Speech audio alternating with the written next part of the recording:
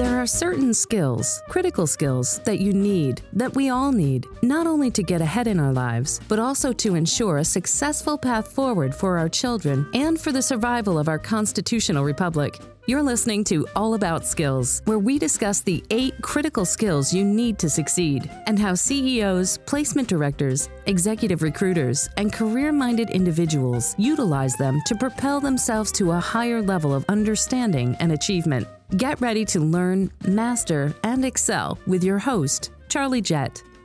Thank you, Ann, and welcome to It's All About Skills. This is a series of programs where we discuss the critical skills and their application in the real world. My name is Charlie Jett, and we're coming to you from our studio in beautiful downtown Chicago.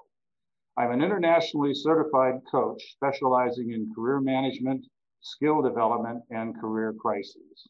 And consistent with that, we have a wonderful guest today, Mark Hershberg. He's the author of The Career Toolkit, Essential Skills for Success That No One Taught You. From tracking criminals and terrorists on the dark web to creating marketplaces and new authentication systems, Mark has spent his career launching and developing new ventures at startups in Fortune 500s and in academia. He helped to start the undergraduate practice opportunities program dubbed the Massachusetts Institute of Technology's Career Success Accelerator, where he teaches annually. At MIT, he received dual degrees, a bachelor's in physics and a bachelor's in electrical engineering and computer science, and a master's in engineering and electrical engineering and computer science, and focused on cryptography. At the Harvard Business School, Mark helped create a platform used to teach finance at prominent business schools. He also works with many nonprofits, including Techie Youth and Plant a Million Chorus. And as a side note, he was one of the top-ranked ballroom dancers in the country, and now lives in New York City, where he's known for his social gatherings, including his annual Halloween party, as well as, get this, his diverse cufflink collection. So welcome, Mark, to It's All About Skills. Thanks for having me. It's a pleasure to be here today. Well, it's a pleasure to have you, and I love the fact that you are focused on careers. And with that focus, what led you to that interest anyway? I don't think there was any one epiphany that led me there, but one thing I noticed was a lot of my volunteer work was based around helping people with their professional efficacy. It was helping to run an online community for software developers where, despite hundreds of thousands of people mostly asking technical questions, I was drawn to the job discussion section and helping folks.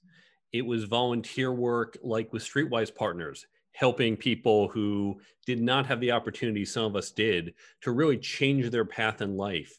And that began with putting them on a job track that went from minimum wage with no benefits or opportunities to not necessarily more money, but suddenly more opportunities and potential. And I think what's always pained me is when I see people who have potential, but just can't optimize or make the most of it, and they struggle in their careers. So I think it's always been in me, and eventually it all came together and I became aware of my passion here. Oh, wow. Now you arrived at the conclusion that there are certain essential skills for success, skills that no one ever taught you. Tell us what those skills are and how did you discover them anyway? So the skills I lay out in the book are 10 skills divided into 3 sections. The first section on careers, how to create and execute a career plan. Second chapter focuses on workplace skills and work optimization, managing your manager, fitting into corporate culture. Third section is on interviewing. And while there's a lot of material out there on how to interview as a candidate, most of us at some point in white collar jobs will have to interview other people, be on the interviewer side, and yet we get no training. I've met so many executives who have had no training how to interview other people. But of course, hiring the right or wrong people makes a huge difference to our organizations. The second section is on leadership and management. And so I focus on the fundamentals of leadership. And then management, look at both from the people side. How do you motivate and work with people? And then what are some processes, not Six Sigma or Agile, but what are the fundamentals that go into any type of process so we can create optimal processes for what we need? And then the last section key interpersonal skills: communication, negotiation, networking, and ethics. Now, where these skills came from, some of them I discovered on my own as I was working on my own career path, but what helped to formalize them is that when I began thinking about the book, it came from research that we've gotten at MIT and similar research I've seen at many other universities from corporations who have said, sure, we want smart people who know accounting or marketing or programming, but here are the other skills that we want to hire for, not just right out of school, but in general, and we can't find these skills. So there's been consistent demand for these skills. This wasn't just what I came up with off the top of my head. This is what I see companies asking for. Perfect, perfect. Now you have degrees from MIT, dual degrees, and your interest in careers led you back to your alma mater there to create the Career Success Accelerator. Tell us about that and what it has accomplished. So the first part of my career, in fact, I'd say half of my career is what you'd expect. I was a software developer early on. I've done startup companies, as you noted, big companies, small companies, and I really enjoy doing that. But as I alluded to in my earlier answer, I recognized that I was missing skills. I wanted to become a CTO, a Chief Technology Officer. And to be the CTO, it didn't mean I had to be the best programmer. In fact, I'm a worse programmer today than when I was doing it 50 hours a week. But there were other skills that were important for that role: leadership, communications, negotiation, having a strong network. And that was never taught to me. So I began to develop these skills in myself. And as I was growing, I realized these skills are not just for executives or not just for people at the top of the hierarchy. They benefit all of us. So I wanted to hire people with these skills, but found the same problem. No one else was taught this either in college. So I had to build, not buy, right? I couldn't find people with the skills. I had to train them up. And I created my own training programs. When I was doing this 20 some years ago, the World Wide Web wasn't as developed. We didn't have as many resources. We didn't have great podcasts like this one. So I had to do it myself. And around the same time, MIT started to get that feedback I mentioned saying, these are the skills that are missing. So MIT wanted to put together a program on it. And when I heard about this, I reached out and said, I've been working on this, happy to chat with you about what I've been doing. They said, yes, please come help us design this class. And I said, you know what? We have wonderful professors, but we really also want to get practitioners. People understand how this is in the field. Would you like to come help teach?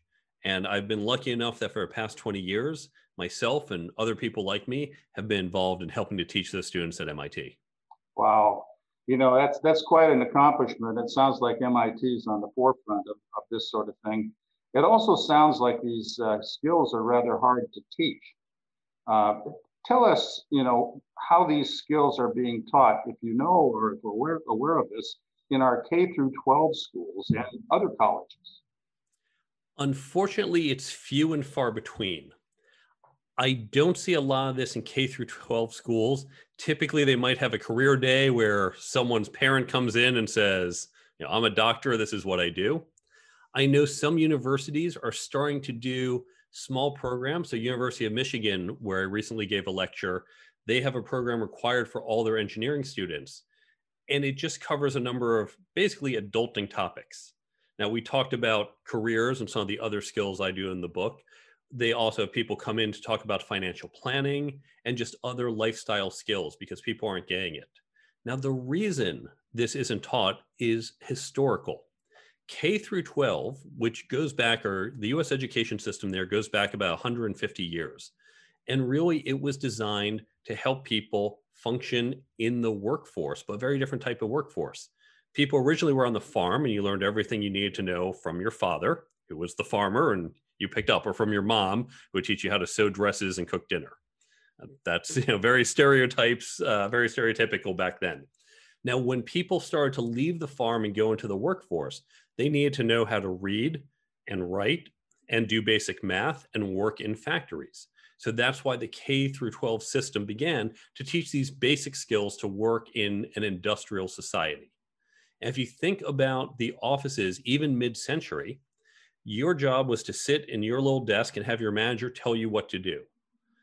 figure out how to consolidate all these invoices, determine what the next marketing campaign should say, and then you do your job and say, here you go, sir, what next? You didn't have that higher order thinking. You were given very basic tasks. So we didn't have to teach folks those skills. Now that's changed in the modern world as we got rid of all that middle management in the 70s, 80s, and 90s, and we came to these more complex teams. Now, as for college, the college system goes back almost 900 years, but college is really around particular disciplines.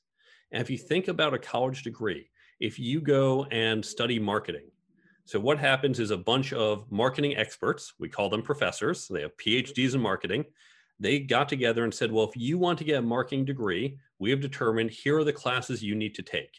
Here are the core classes, here are some optional senior level classes. If you take enough of these, what happens? We designate you as having a certain level of knowledge, shown by a bachelor's degree, in marketing. And of course, the university throws in a few other general requirements, but that's it. They're not saying you're a great marketer.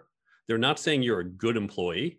All the degree says is you have achieved a certain level of knowledge in this particular discipline. And that is a necessary but not sufficient condition to be a good worker and to have a successful career in the 21st century. Wow, it sounds like there's quite a challenge to starting to teach these skills at not only the other college levels, but high school. So let's create a hypothetical situation. Suppose you've just been appointed and confirmed as the U.S. Secretary of Education. You have the challenge of creating programs to teach these skills in, let's focus on K through 12 schools around the nation. What are some of the things you'd propose?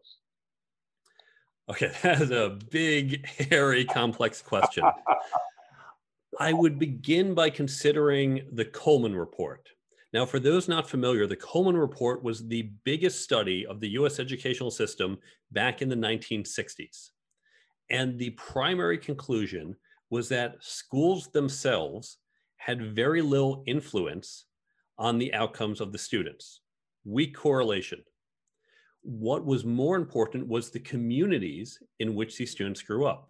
Now, in that particular study, this was used, think 1960s, back when you had different school districts, you had segregation, and we saw there were different funding levels. Fast forward to today, we still have lots of different funding levels, but it's not just funding in terms of what the school resources has. That funding is a proxy to the community.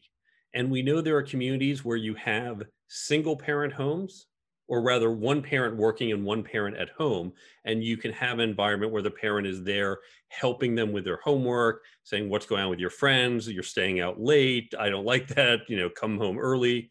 And then you have environments where you might have a single working parent or two working parents who don't pay as much attention to their children, or environments in which the children don't grow up seeing some of these skills that we want. So for anything we're going to teach in education that applies to these skills too, I really think we have to look at holistically and not just about the school, but about the entire community. Now, unfortunately, the Secretary of Education has limited scope outside of the schools. So that's one challenge, but let's focus on what we can do in the schools. The second problem is I think we have let our standards slide too much. We have too many 12th graders who read at an 8th grade level or who do math at a 7th grade level. And this is something we have to address. We cannot just let them graduate and get into society when they have not passed to the standards we have set. So I would do something probably very controversial. We haven't even gotten to the skills yet, but I'd do something very controversial, which is hold people to the standards. And if that means more schooling, then that's what we do. And I think it's not so much more schooling, but it goes back to this community and how we create the environments in which they learn these skills. Now, for the skills that we're talking about, I do think some of these need to be taught. We might not get as deep into leadership, and certainly we're not going to talk as much about creating a career plan to a 10th grader, but we want to talk about how to think about options, not just do you want to be a doctor, yes or no? Do you want to be an accountant, yes or no? We want to focus on things like communication, on networking, because that's really about relationships, even learning to negotiate, because it's not just about negotiating salaries, it's about conflict resolution, which is a really important fundamental skill. So we want to start to bring these in, and importantly, help students understand these are all learnable skills. Unfortunately, too many students think, oh yeah, that kid or class president, she's a natural leader. She's great. I'm not. That's just not me. But you can learn to be a leader. You can learn to be a better communicator or negotiator. All of these are learnable, and that's a clear message we have to get to them. And I'd also throw in a few other things, not in my book. Financial literacy is very important. I will include some of the skills that you bring up in your skill set. I'd even include how to think about personal relationships. I see too many people not understanding how to create effective personal relationships, and failures in friendship, failures in marriages, because we're not teaching them the skills by which to create successful ones. It sounds like some of these skills that you're referring to also are taught in the K through 12 area in areas that aren't necessarily part of the core curriculum. They might be extracurricular activities, things like the performing arts and sports and things like that. They do pick up some of those, but I think they need to be more formal, or the connections need to be made. Now, we know, for example, sports often teaches leadership, but they don't formally teach it. They don't say, and by the way, do you see how what you've done here, how you're leading the team, and how you can connect this to leadership in other areas? And so I think we're missing an opportunity to really ground these skills that they're exposed to and get into them in a way they can identify and reuse. And then, of course, they might not do sports or music or some of these other activities and miss out altogether. So I think we have to be more intentional with how we're doing these. Yeah, in one way, one program, or some of the programs that have been taught or tried in the past, to my knowledge, are programs that focus on work-based learning, on giving students an opportunity to work in a real-world situation. Not just vocational education, but a real world situation, so they can pick up some of these things. What have you seen in that area? Unfortunately, I don't think those programs have worked especially well. Part of it, the level that the students can engage with is usually pretty basic, particularly at the high school level. So they're not really getting the deep exposure, and they really need coaching to understand what they are seeing. Because students at that age have this expectation of, you go to your job and there's a certain type of work. If you're an accountant, you're adding up numbers, programmers write things, surgeons cut things out of your body. We understand that aspect. We have not been exposed to the aspect of corporate politics or how to deal with conflict at work. And so even if the student might happen to come across that in a meeting, it's probably going to go right over his or her head, because they don't even have the context to identify what is happening. So when we do these programs, we need to do so by supplementing it with the context in which they can begin to understand and internalize what they're seeing. The program I teach at MIT, we do have them do a summer internship. It is a very high touch program. We actually have them write essays about some of what they're experiencing. And we look at it and say, okay, right, she understands what she's seeing there and how she's linking the skills. This guy over here, I think he missed the point. Let's jump on the phone with him, talk to him about what's happening and how he can apply what we've taught to what he's experiencing. So I think we need to take that next step. Yep. And so a lot of these programs that teach the kind of skills that you're talking about, it's hard to assess those skills. I mean, assessments in schools these days are more like standardized tests. And it doesn't seem to me that, and I'd like to hear your thoughts on it, that you can assess a student's competency in some of those skills through a standardized test. Unfortunately, I don't think it's so easy. And it has to do with what these skills are. Let's think about how they're best taught, and then we'll think about how to evaluate them. Now, traditionally, the way we teach in K through 12 as well as college is some expert stands in front of the room and says, here is knowledge. Here are the important dates in history, and here's why this country attacked that one. In math, here's a formula, here are examples how to apply it. And as a student, you just memorize. And then on the test, you regurgitate. And that's it, simple memorization. When it comes to these skills, leadership, there is no formula for leadership. When it comes to communication, there's no do these 3 things and poof, you're now magically communicating better. These are complex, subtle types of skills that are multifaceted. The way we teach them at MIT and the way top business schools teach these is through a peer learning method. And yes, you have a professor who guides the discussion or puts in some thoughts and ideas. But why this peer learning is important is because as we're discussing a communication issue, and we talk about this circumstance, maybe one I experienced, or maybe in a case study or something we all read about, as we discuss it, I might say, well, here's how I would approach it. And then you'd say, okay, well, that's interesting, Mark, but I would approach it differently. Oh, that's interesting. We're going to hear 6 other ways to approach it. And so I can learn from how you approach it. I might say, wow, Charles, that's a really good insight. I'm going to include some of that. Or I might say, you know what? That's not for me. You have a different style, but I'm at least aware of a different approach. And when I engage with coworkers in the future and they use your approach, instead of saying, oh, this person's a fool, he doesn't know how to communicate, oh, okay, right, he's doing how Charles does it. I get it. I understand.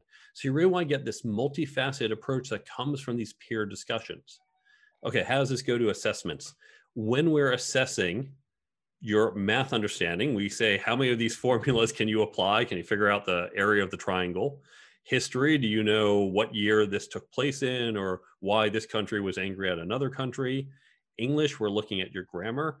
English is probably the closest to it. I remember growing up, we had to do essays, and we had the 5-paragraph essay, very structured. It was first paragraph, you create your thesis statement, 3 supporting points, and then concluding summary. And yes, you had grammar, very strict rules on grammar and spelling, and you had a very clear format. That's different than if they said, write some type of fiction, and we're going to evaluate the level of creativity in your stories. We don't know how to do that. Not easily, not at a large scale. So when it comes to leadership, communications, all these other skills, networking, it's more of that kind of fiction writing, and that's this open-ended. There's more than one way to do it. There's not one format or structure or a few rules that you either get or don't. I think that's so much harder to evaluate.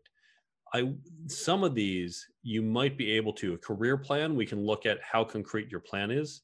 Negotiations actually can be done reasonably objectively. The way they teach this in business schools is you actually put people into a negotiation and you objectively measure their outcomes, how well they did in this scenario compared to others. So a few of these can, but most of these skills I think are going to be very subtle and hard to measure without really having multiple people watching, looking, and engaging per student. That's just not cost effective. Well, it is a challenge, and it sounds like what you're saying too is that assessment of these students in terms of these skills has to be based on some sort of performance, or actually rate some sort of performance against some sort of rubric. And what that rubric is, I have no clue. If you look at, for example, in sports, there's the combine. Now, Malcolm Gladwell wrote about the combine, and what he said was actually the combine, how you do in the combine, this is an activity where they do some weightlifting, some running, some jumping, certain just kind of small physical activities as a metric for how well you might perform on the field. He said there's actually not necessarily great correlation. Because sure, if you're a basketball player, how high you can jump, okay, there's probably something there. It's got to be weakly correlated. But then there's court sense. Then there's how you do as a teammate and work with others. And we can't even begin to measure that. And that's why you have other teams, coaching teams that kind of look and say, how can we put this all together to figure out who might be a good player for this particular team in this situation? And so it's much more subtle and complex. Oh, it sounds like it, and it's quite a challenge. Now, prior to this, we discussed, and one of the things that attracted me to what you're doing is the similarity between the 8 critical skills that I present and the skills that you present. It seems like, in a sense, we're talking about the same thing, just in different words. What's your take on Yeah, I think a lot of these overlap. Some are things that there are a whole bunch of other skills that I just said, you know what, I think I'm going to limit it to 10. that? And the 10 that I'm seeing most from the corporations, which is not to say others aren't in there. So when you discuss communication, obviously I talk about as one that underpins everything. When we look at interpersonal, how we relate to other people, again, a lot of the skills I have come to that. Production and time management, that goes into management. Continued education, that's one I didn't address, but in fact, that is really an important piece that I probably should have said something about that. And if I do another book, that will probably be in there. My friend Ruth Gauthier, she has an upcoming book in 2022, and she has interviewed world-class people in all fields, from Nobel laureates to Olympic gold medalists to astronauts to CEOs, all these great people. And one of the attributes she found across all of them is continuing education. It might not be formal education. Many of them have a PhD. This is as far as they're going in formal education, but they say that doesn't mean I'm not going to keep learning. And so that's absolutely an important skill. And so, yeah, I think we can look at this in all different ways, and it's just how you break it down. But I think there's general agreement, no matter what models we use, on what some of these skills are. Yeah, we're talking about the same things. And you took the time, based on your experience and your study and with this sort of thing, to write a book called The Career Toolkit. Tell us about why you wrote this book, who's the primary audience, who should buy it, and what do you want it to do? The book is partially based on this class I've been teaching for 20 years at MIT. And in fact, I'll give the origin of the book. For years, I've said, okay, this class is great. We need to put this content online. MIT pioneered online learning. We created what turned into EDX, where we took our classes, said we're going to give it away for free. And I want to do it with this content. I also wanted our students, because it's very experiential learning, to just have some notes, have something they could take away with them. But for various reasons, the program, we were so busy with other things, we didn't do any of that. Said, all right, well, I'm going to just put down some notes here for the students. And really, that's what I thought I was doing, creating about 20 pages of notes. Well, 20 pages became 40, became 80, became 150. So you know what? I think this is a book. This isn't a set of notes. This is a book. Now, as I then started to think about, okay, well, if this is going to be a book, what goes in, what comes out, how to structure it, why this book, when we know there's lots of books on leadership or other things. And so really this book, it is for everyone. There is no one age. Now, it tends to resonate a little more with folks 20s, 30s, into their 40s, mostly because folks in their 50s and 60s either said, I care about this and probably already invested in some of this, or they didn't care, and so they're not going to buy my book or any other. But really, it's for, I do have people in their 50s and 60s who have read it and said, this is a great insight. I never thought of this. So really, anyone who wants to learn these skills, you can read the book. Now, we know there's plenty of other books on leadership, on negotiations, on communication, whole books on it. So why this book? What's different? Within each chapter, there's two key things. First, it is a mentality. It is a shift in how you think and approach. I'll give an example of that in the moment. And then second, I read all these books and think, this 200-page book, this could have been 30 pages, and then you have 170 pages of examples. I just needed the 30. So I really boil it down to, here are the concrete steps and action items you can take to begin your journey. I did not write the last word on these, but it's going to get you that mental shift and help you get on your path. And most importantly, these skills all support each other. Good leaders know how to negotiate. Good negotiators know how to communicate. Now, I said there is a mental shift in each one of these chapters. So let me give an example of what that is. Let's take networking.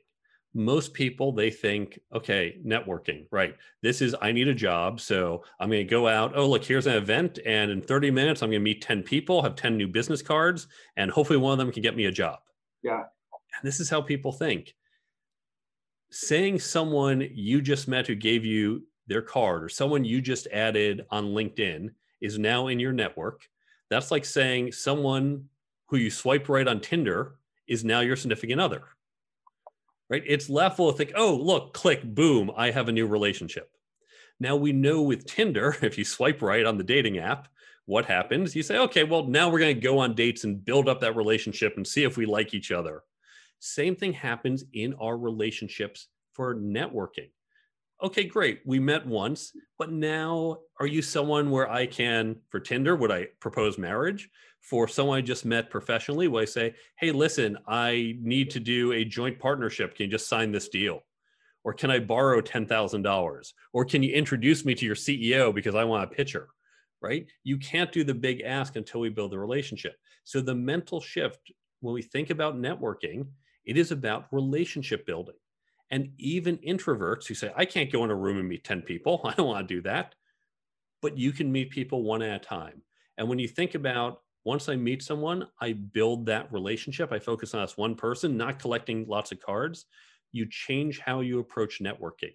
You change it from, I need a job, I'm going to meet random people and take the shotgun approach, to I'm going to foster relationships. And down the road, that will pay off. Because when I need a job, it's going to come from someone I met 5 years ago and have kept in touch with.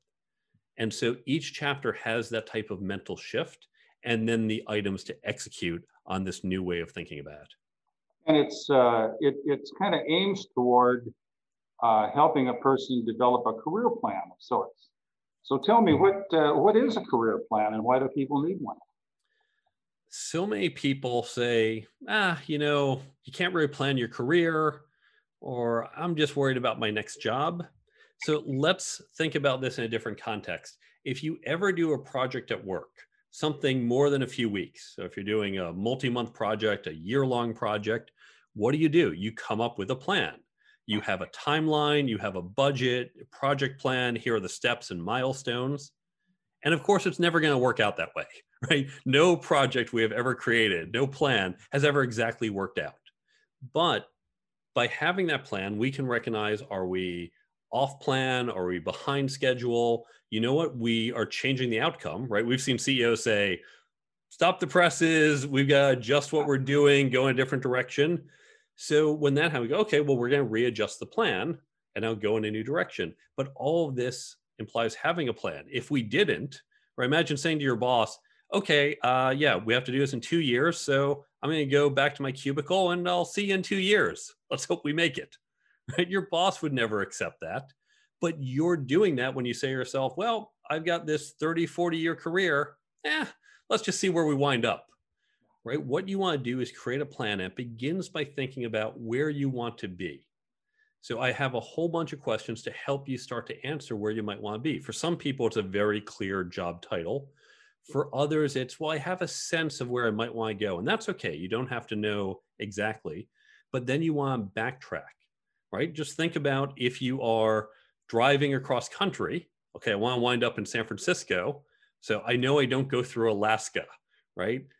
Maybe I go through Alabama. I'm in New York. If I go to Alabama, that's because it's a detour, though maybe along the way, there's something interesting to see in Alabama. More likely, I'm going to try going through Ohio and Iowa. And so I'm going to have my plan. But of course, what happens? The plan doesn't work out exactly. So we have to make course corrections. We have to make changes. I might decide, instead of San Francisco, I decide I want to go to LA instead. So along the way, I just redirect the route. So you want to create the plan by saying, where am I trying to go? And then backtracking, and the stuff that's going to happen in the near future, the next 1 to 3 years. Okay, concretely, I need to develop these skills, this knowledge. How am I going to do them? Am I taking a class, reading a book? There's other stuff I need to do 5 to 10 years out. Okay, it's on my list, but I don't have to worry about that now. Just like, okay, if I'm driving through Ohio, what highway do I need to be on? I know later I'm going to drive through Nevada. I'm not worried right now about which route I'm taking through Nevada. I'll figure that out as I get closer to Nevada. So you want to start with that goal, backtrack out, and be very specific in the near term, and just have more of a longer term plan. It's a little fuzzier, and that will get readjusted as you go.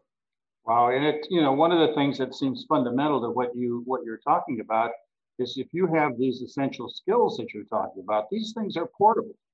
They go wherever you are. And today's career world is not like it used to be. You have to have portable skills. You have to be able to adapt to the curves in the road, pick different cities to go through, and like your description. And you have to be able to continuously learn to adapt to the changes in technology and that sort of thing. You cover it. So you cover it. You never know when something's going to come along. For example, off the top of my head, I'm going to say global pandemic that ruined certain industries, right? And what happens if you've been working in travel, for example, it's been a really rough year for you. It's not that your company went out of business and then you just went somewhere else. All the companies were in trouble. You might have had to pivot to a different industry, but these skills are fundamental, as you point out. You can take them from one to another. Here's the other thing about these skills. I'm going to give an example using negotiations. So imagine you're 25 years old and you have a job offer for $60,000, but you read up on negotiation. You learn a little bit about how to be a negotiator, not a world-class negotiator. You're not solving the Middle East crisis. You're just little knowledge of it. So you go and negotiate that job offer and you go from 60,000 to 61,000. That's it. Very tiny uplift. So now, okay, you get 61,000. If you do nothing else in your career, if you sit in that job for the next 40 years, you got $1,000 more for 40 years. One tiny 5-minute negotiation just got you $40,000 in lifetime earning. Now, of course, you're not going to be in this job for 40 years. You're going to have other jobs. You're going to have promotions. You're going to negotiate bigger raises. So in fact, if you learn to negotiate, this skill is going to help you get not just $1,000 more, tens of thousands, even hundreds of thousands of dollars more throughout your lifetime. Again, not being the best negotiator in the world, just getting a little bit better. And of course, we're just talking salary. In fact, when you learn to negotiate, it's going to help you conflict resolution with your coworkers. It's going to help you create better solutions.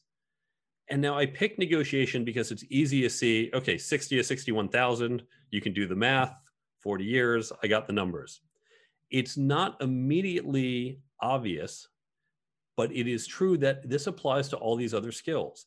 If you get slightly better at communicating, if you get slightly better at leading, no one's going to say, here's $1,000 more, but they are going to say, you are a good communicator. We want you to join this project. You are a good leader. You're the one we want to have lead this team. So as you develop these skills, it's not about being the best, it is about getting incrementally better. These will deliver tens of thousands, even hundreds of thousands of dollars in value to you throughout your career. So these skills are portable.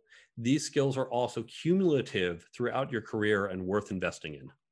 It sounds too like what I like about your book and what you've described is that you teach the blocking and tackling of career, and you basically the kinds of things you need to be good at. You can't anticipate what's going to happen and that sort of thing. So you don't have a career plan that to tell somebody to build a career plan that's very linear. You've got to be ready for the twists and turns in the road and choose a different destination from time to time because the world changes so fast. Absolutely. I opened the chapter with a quote from my friend, Professor Jason Rosenhaus. Jason and I used to teach chess together, and that probably helped influence my thinking. When you play chess, you think about, okay, I have to eventually capture my opponent's king.